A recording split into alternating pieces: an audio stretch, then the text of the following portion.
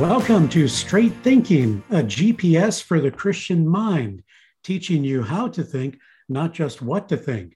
This is Joe Aguirre with theologian and philosopher Kenneth Samples and physicist Dave Rogstad. On today's podcast, Ken discusses a new angle on the aesthetic argument for God. Ken, I think I got this from you yourself. Whenever there's something new in theology, you tend to raise red flags, but you're not going down that path when you say a new angle on the aesthetic argument, right? That's right. I'm a traditional guy. One of my most important goals in life is to die an Orthodox Christian. So I get nervous when people start telling me anything new. If it's not at least 500 years old, or maybe even older, I'm not all that interested in it. But I do think that sometimes you can take old ideas and see a new application of them, and that's what I want to present today. All right. I'm always nervous too when I see someone talking about a fresh interpretation of some passage of Scripture. Yeah, even the Apostle Paul would appreciate it, right? Ken, maybe for the sake of people who are, again, coming along and newer to the podcast, tell us what you mean by the aesthetic argument and then what your new angle is. Yes, if we think about, I often say that people today, we've been given kind of a postmodern point of view, a postmodern zeitgeist, the spirit of the age, if you will. And of course, a lot of issues today, particularly since the time of the pandemic, but even before that, there's a lot of discussion about what we would call identity politics, race, gender, and class. And there is debate within the Christian church and outside the Christian church about things like social justice. I think if you went back 1,000 years to the Middle Ages, you would find that Christians, they also talked about three things, but those three things were truth, goodness, and beauty. They thought that's the prism of understanding the world, and they thought that those were eternal transcendentals. Now, those aren't the only three. Thomas Aquinas, for example, he came up with at least a couple more. He would talk about being, and I think oneness was another one of the transcendentals for Thomas Aquinas. So these are qualities and characteristics that really come from God. They're true of God. I mean, God is ultimate truth. Jesus said, "I'm the way, the truth, and the life." God is the ultimate goodness, spiritual goodness, moral goodness. They flow from the nature of God. We don't want to commit the fallacy of thinking, well, what's God's relationship to goodness? Did he invent goodness kind of arbitrarily, or is goodness stand outside of him? This is called the Euthyphro challenge. No, most Christian thinkers, theologians, philosophers have said that goodness comes from the nature of God. It flows out of the very being God is. God is a maximally perfect being. God is a morally good being. Now, one of the three that doesn't get as much discussion, in my opinion, is beauty, truth, goodness, and beauty. And I think that this is very powerful. And notice that Christians try to argue that God exists, and we try to appeal to truth. We say, look, we can set forth arguments for God. We can see God's existence in the causal relationship of the universe or the design, or people, C.S. Lewis talk about all of us have these kind of inbuilt morality, and the best way to explain morality is not evolutionary psychology, but that we have, there's a moral lawgiver, and we've been made in his image. Well, one that I think doesn't get enough discussion is beauty. And that's what we mean by an aesthetic argument. Is it possible you could create an argument for God less about reason, rationality, and truth, less about morality, but focusing on beauty. And, beauty is something that has not gone out of favor. I know secular people, they would not be interested in going to church with me on Easter Sunday or, Christmas Sunday or, Christmas time. But if I said, hey, would you like to go to a new art museum? They might say, yeah, I'm all over it. Well, what's the best explanation for beauty? Why is there so much beauty in the world? Why are there so many different varieties of beauty? Why do human beings have qualities where we can appreciate beauty and we want to incorporate beauty into our life? I mean, how many people, have you ever met anybody who says, I don't like any kind of music? I met one student, one time he told me at Cerritos College, he said, no, I think music is just largely noise. I thought, wow, you are very different than other people. How many of us don't have some appreciation for literature? How many of us don't have an appreciation for film, for painting, or how about natural beauty? How many of you don't appreciate going to Yellowstone? How many of you don't appreciate, going to Sequoia? The natural beauty. Dave, how, when you look at some of these images of outer space and the wonder of these galaxies and the beauty that is represented there, I wonder if there isn't more of a need in our time to say, look, you may not be interested in truth or morality, but I'd like to introduce you to an aesthetic argument, why God needs to be there for beauty. Now, ultimately, I think to present the truth of Christianity, you're going to have to track back to truth and morality. Why? Because, if you can't guarantee truth, then, that is self-defeating. Something has to be real, something has to be true. And of course, Christianity has a lot to say about goodness. Our problem is we don't have a lot of it. And we need a savior. We need to be forgiven of our lack of moral goodness. So you'll have to track back to truth and goodness, but I don't think we talk enough about beauty.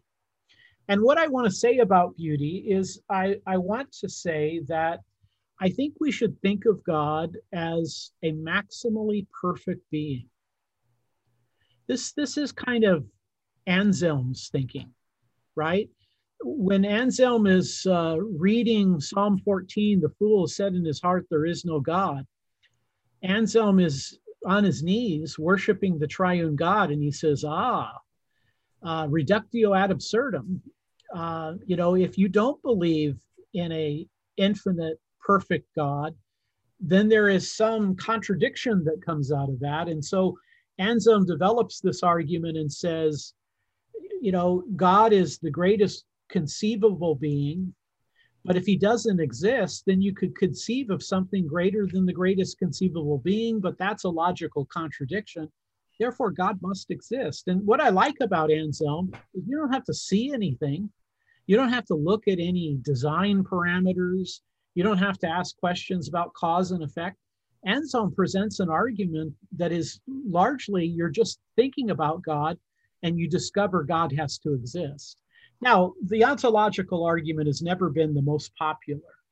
The teleological design argument, the cosmological, the universe had to have a cause, a first cause, or kalam. Probably the most popular argument from God may be the moral argument. But I'm kind of going back to Anselm, and I'm asking myself, what can I learn from these Christian thinkers? And I'm taking an idea from him, Joe, and I'm bringing it to the present, and I'm saying, maybe we could think of a new way, and the new way would be this, that, what's going to be great about encountering God is not that you have a new body, that, you no longer have high blood pressure, you no longer have diabetes, you no longer have obesity, you no longer have all of the pains and difficulties that arise, no longer cancer. You're going to have this new body, and that's going to be pretty cool. It's going to be probably like and unlike Jesus's resurrected body, right? That the resurrected body of Jesus, it was the same body, but it was now changed. Philosophers talk about continuity and discontinuity of that spiritual body, that new body. But I don't think that's the real importance. I think it's encountering the Lord, the beatific vision. Now, I don't know what that's going to be like, but we're going to encounter a being that is perfect goodness. We're going to encounter a being that is perfect holiness, perfect justice, a being that is all powerful, all knowing, everywhere present. I wonder if we won't have something like an awe, like we see these remarkable images from space, or you see a baby born, the sense of awe. And, I love the catechism of the Presbyterians that, what's the chief end of man? To know God, to love God, and to enjoy him forever. I have a lot of yearning in my life. I have a lot of longing in my life. And I think C.S. Lewis was right. I think Augustine, Pascal were right. We've been made for God. And we're never going to be satisfied or fulfilled until we encounter him. Now, what will that be like? How will we distinguish the three persons of the Trinity? And what will it be like to worship God? Now, by the way, a lot of the secularists, particularly the new atheists, they say, man, Richard Dawkins, he says the God of the Old Testament is about the most despicable figure in all of literature. He's vain, he's jealous. Well, it's true. Yahweh says he is a jealous God, and it's true that even Jesus lets people worship him. I mean, how can that be right? Well, what if God is perfect goodness?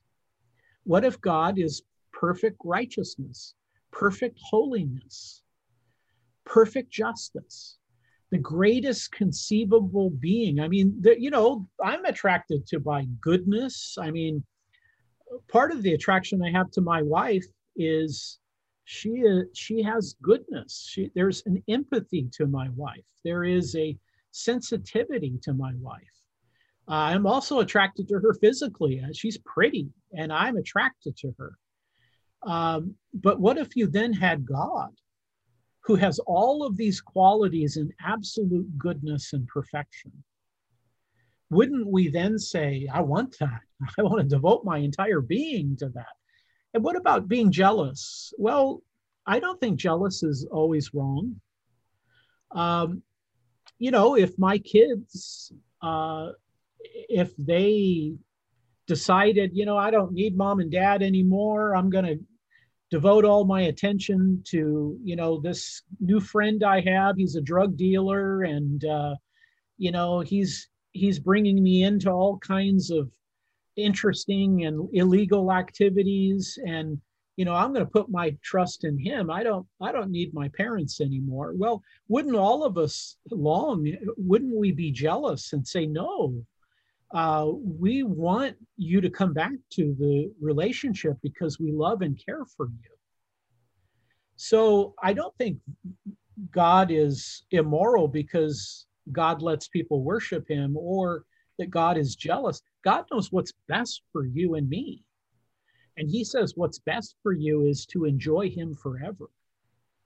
Now, I don't know what that's going to be like. I don't know, but I have a foretaste of it now.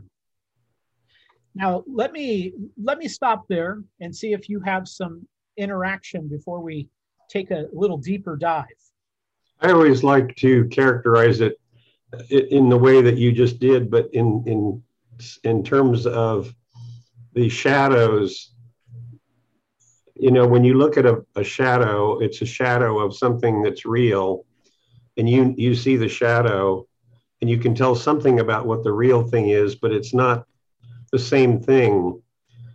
You wouldn't want to trade if you were going to be given, you know, a new bike for Christmas, and your mom and dad said, "We'll give you the shadow, but you can't have the bike." You wouldn't be very happy. Or my lunch. Or yeah. So my diet might improve with the shadow. You know, right. Wait. I've got too big a shadow at the moment. But the world that we live in, the scripture tells us, is just a shadow of what God has for us in the new creation. So there's a continuity, but there's a discontinuity. There's a continuity in that you know, there's going to be kind of adventures.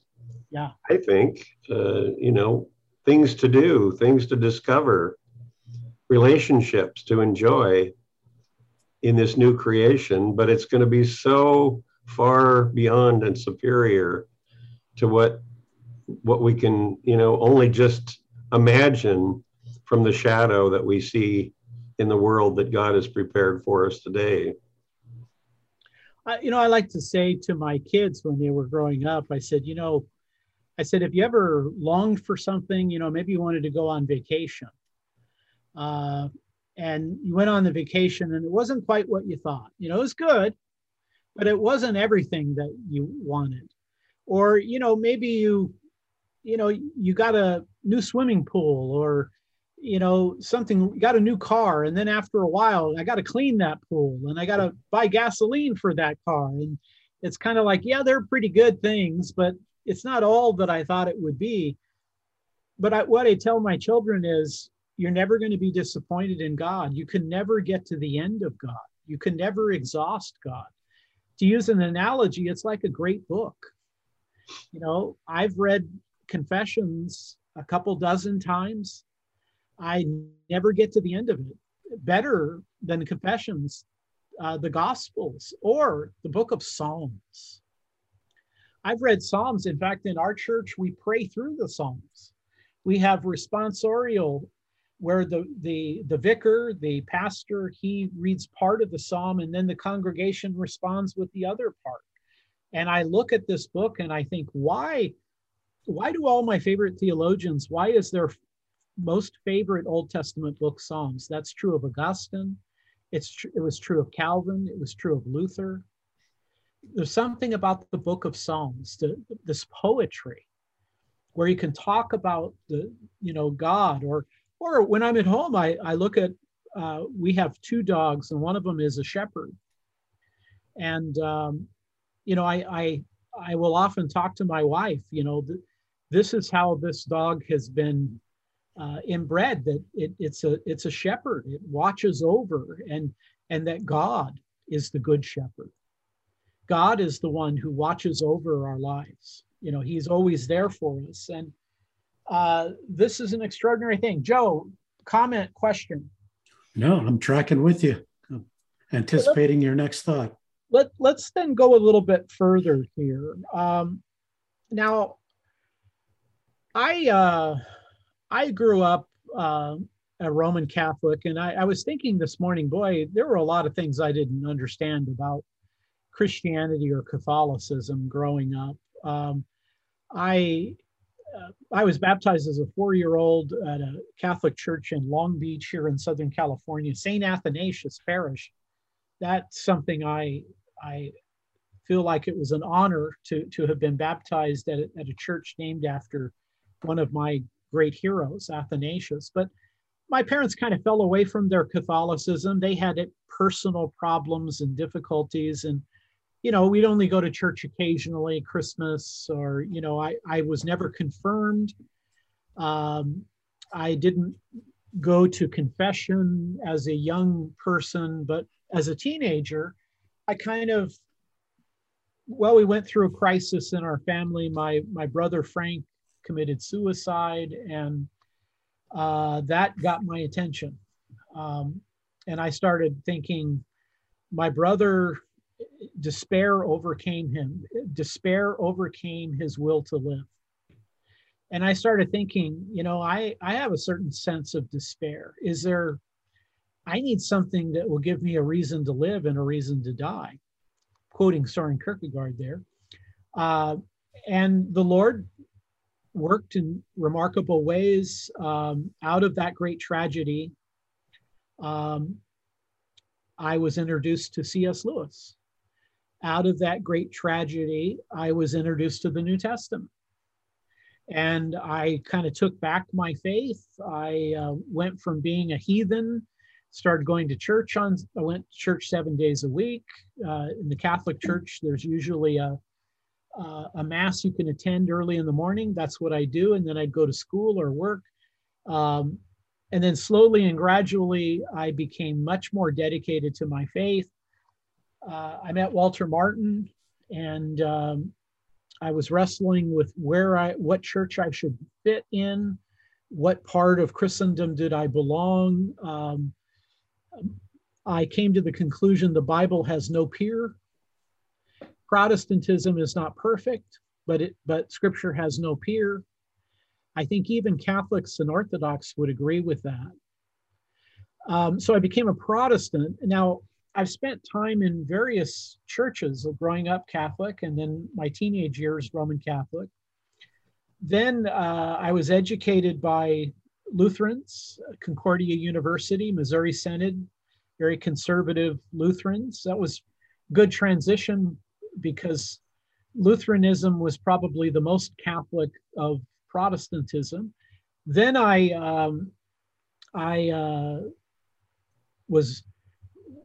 encountered Reformed theology and read the great confessional statements of the Belgic Confession and the Westminster Catechism, and I became a Reformed Christian. And then I took another step a few years ago. I became an Anglican. And what I like about being Anglican, and I'm not trying to persuade anyone to be an Anglican. I want to persuade somebody to be a historic Christian. I'll let you decide where you belong.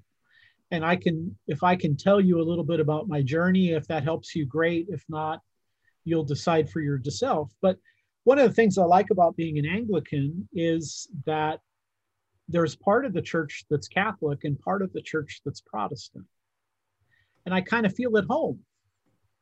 Now, one of the things that I find the most pleasing about being a member of the Anglican Church is the Book of Common Prayer. Now, I'd read from it a number of times, particularly when I was in a Reformed church. Some of my Lutheran friends, some of my Reformed friends exposed me to the Book of Common Prayer. I read through it and I thought, this is a masterpiece, but I kind of lost sight of it for a while.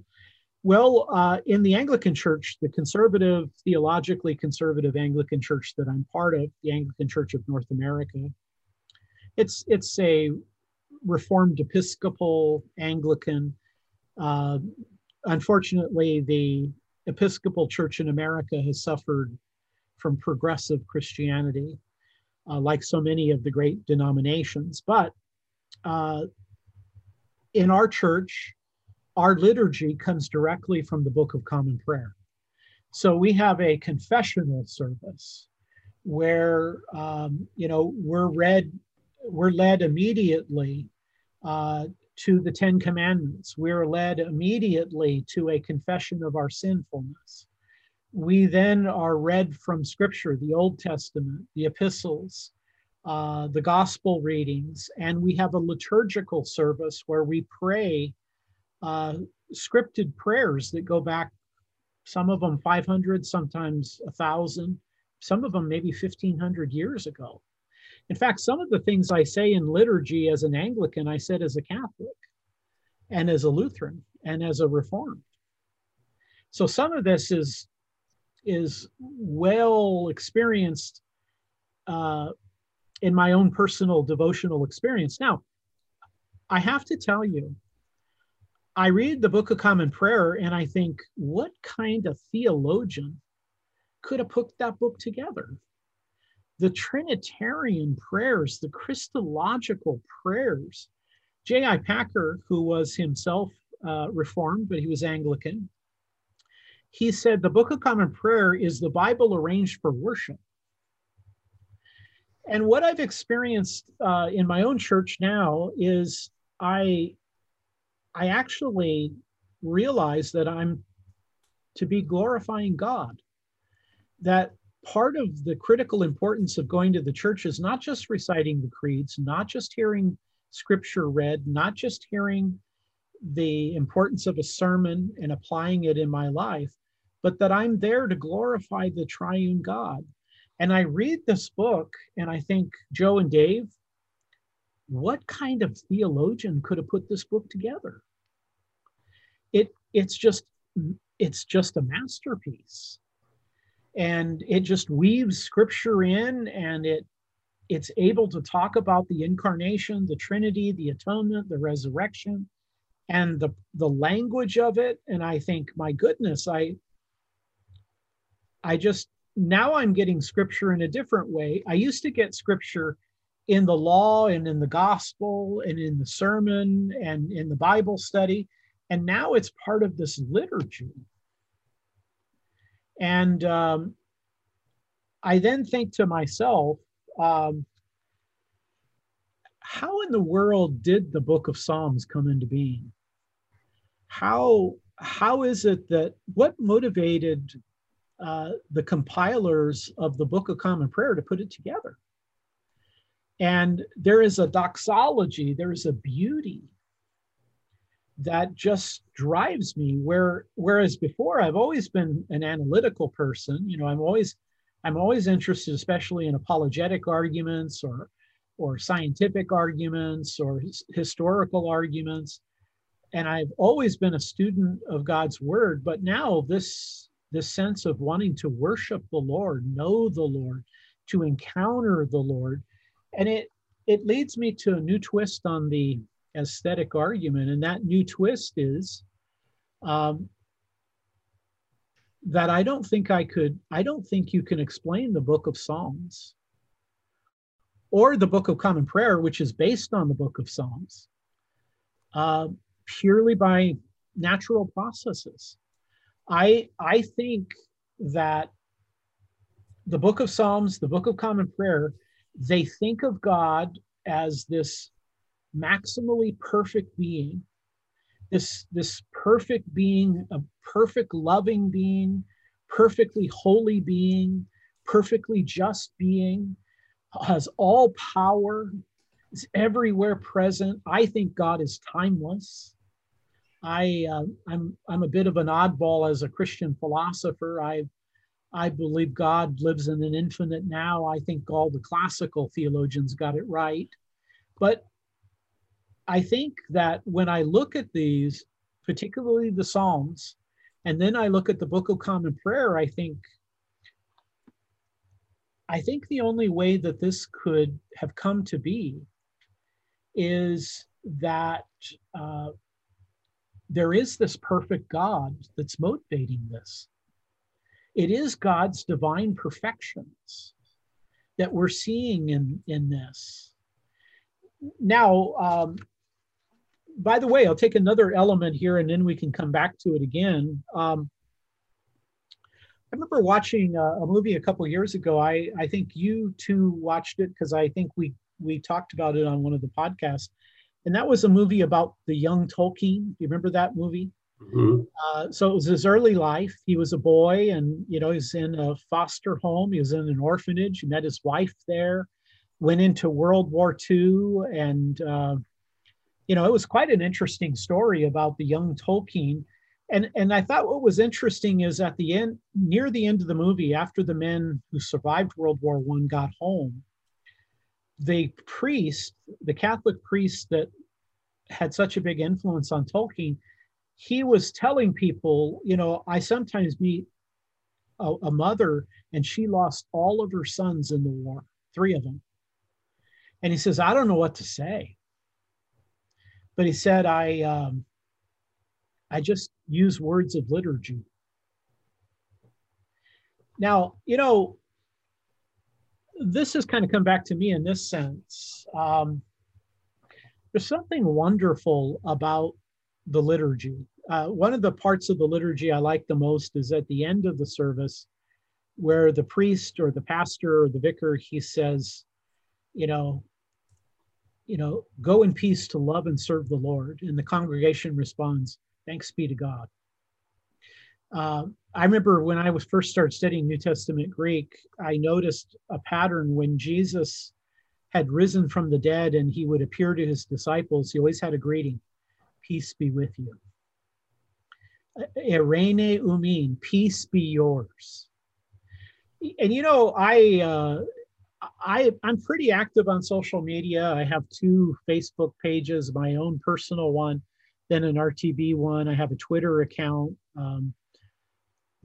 And I'm trying to learn from C.S. Lewis that if I write books and people read them, I think they are owed some attention from me, and to acknowledge that and to communicate them that I appreciate them reading my books and to try to help them answer my questions or admit the errors in my book. I just say the editors did it, Joe. That's my explanation. But sometimes I get into these difficult arguments because people they differ with me. They want to disagree with me.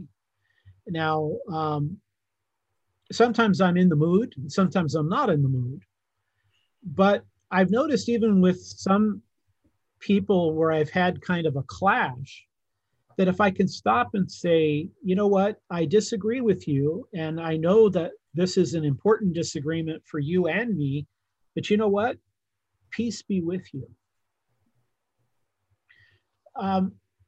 I have found that the words of Scripture and the words of liturgy, this priest said, I don't know what to tell mothers who've lost 3 of their sons in World War I, but I give them the words of the liturgy.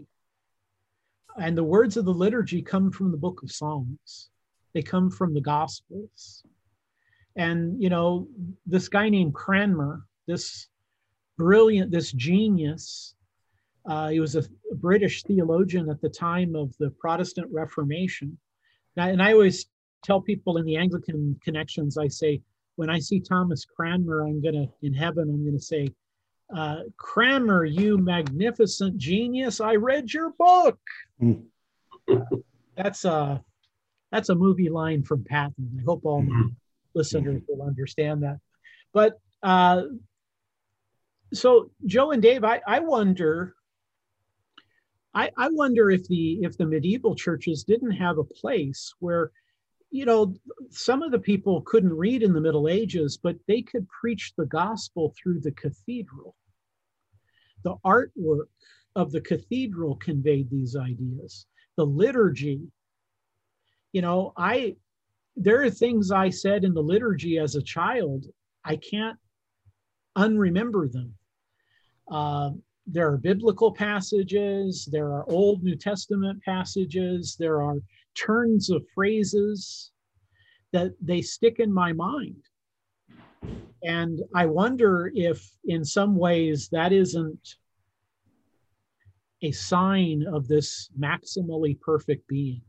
And literature, right? Now, you can say, as one lady did, there's a gal, her name's Kathy, that comes on my RTV Facebook page. And she, by the way, said this. She said, Ken, people could point out other great works like Shakespeare and say the same without necessarily pointing to God, right? So I shared with her about this kind of Anselmian idea that I think when you read through the Psalms or you read through the Book of Common Prayer, you start to get a sense of this maximally perfect being.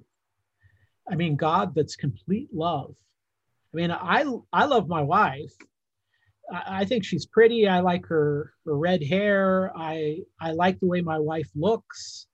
I've always enjoyed her physical beauty, but I am even more attracted to her empathy. She always knows who's sick and who needs help, and and before I know I'm sick, she's already downstairs getting me some hot tea.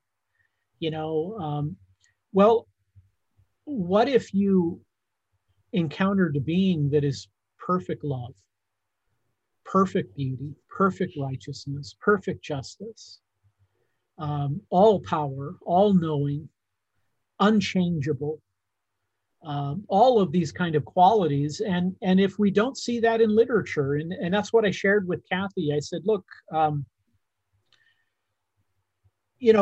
wonder if Shakespeare's influence is that Shakespeare was actually a pretty good student of the Bible. There are ideas that come through Shakespeare that kind of draw you back to this kind of, Christian theism and the human condition. And I wonder too if there isn't. I wonder if there isn't something we find in literature as a pointer to God. So again, this abductive reasoning, this truth, goodness, and beauty. I mean, guys, people love literature. People love music. They love paintings. They love the outdoors. They're seeing, to use Dave's word, a shadow of the ultimate reality.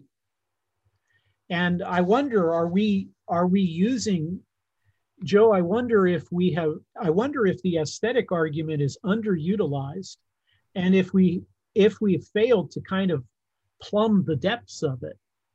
I don't want to say anything new. I think Anselm has already done it. I think Cranmer has already done it. I think there's nothing new here. It's historic Christianity, but it's kind of looking at the literature and saying, why does everybody like Tolkien or Lewis?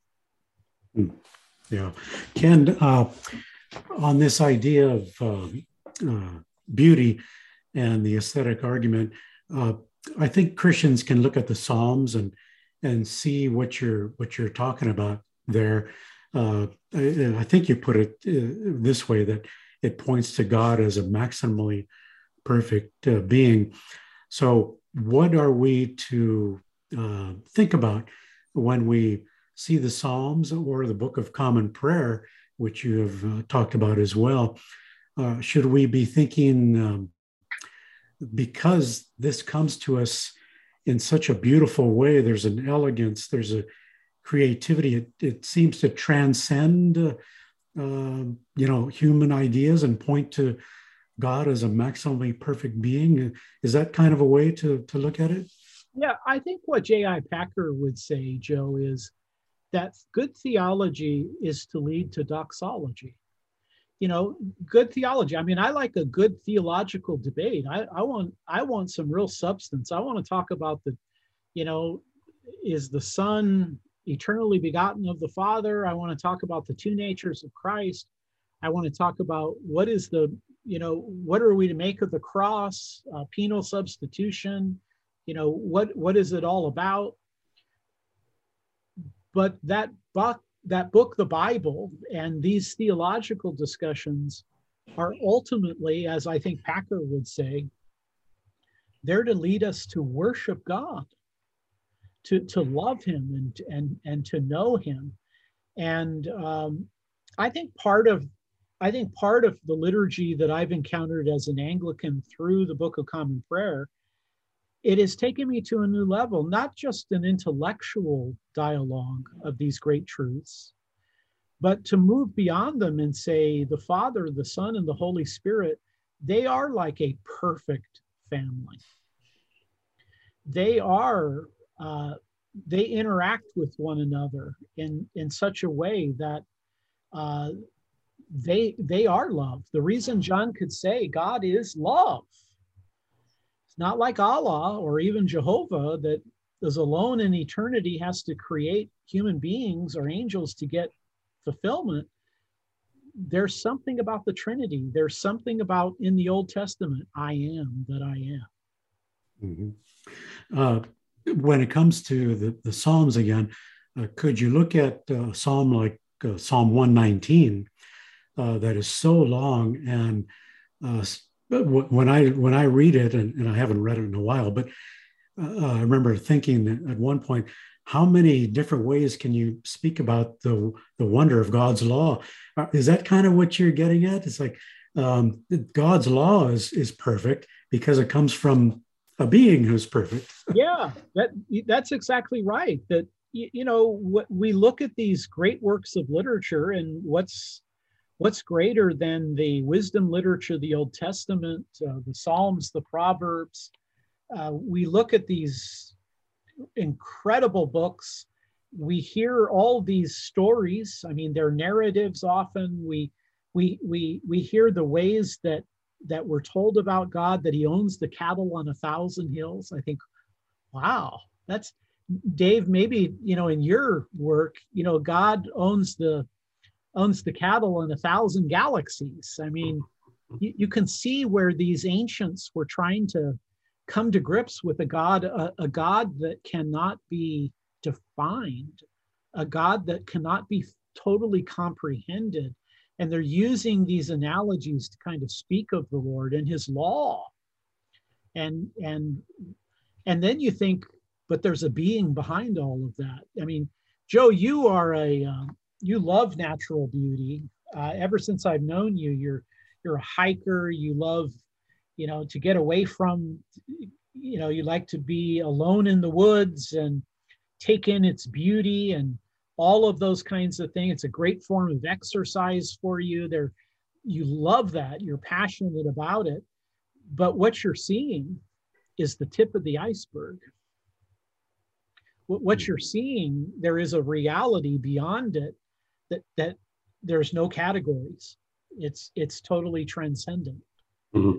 And, I don't know what heaven's going to be like. I was on Twitter and I said, I think there are going to be a lot of libraries in heaven.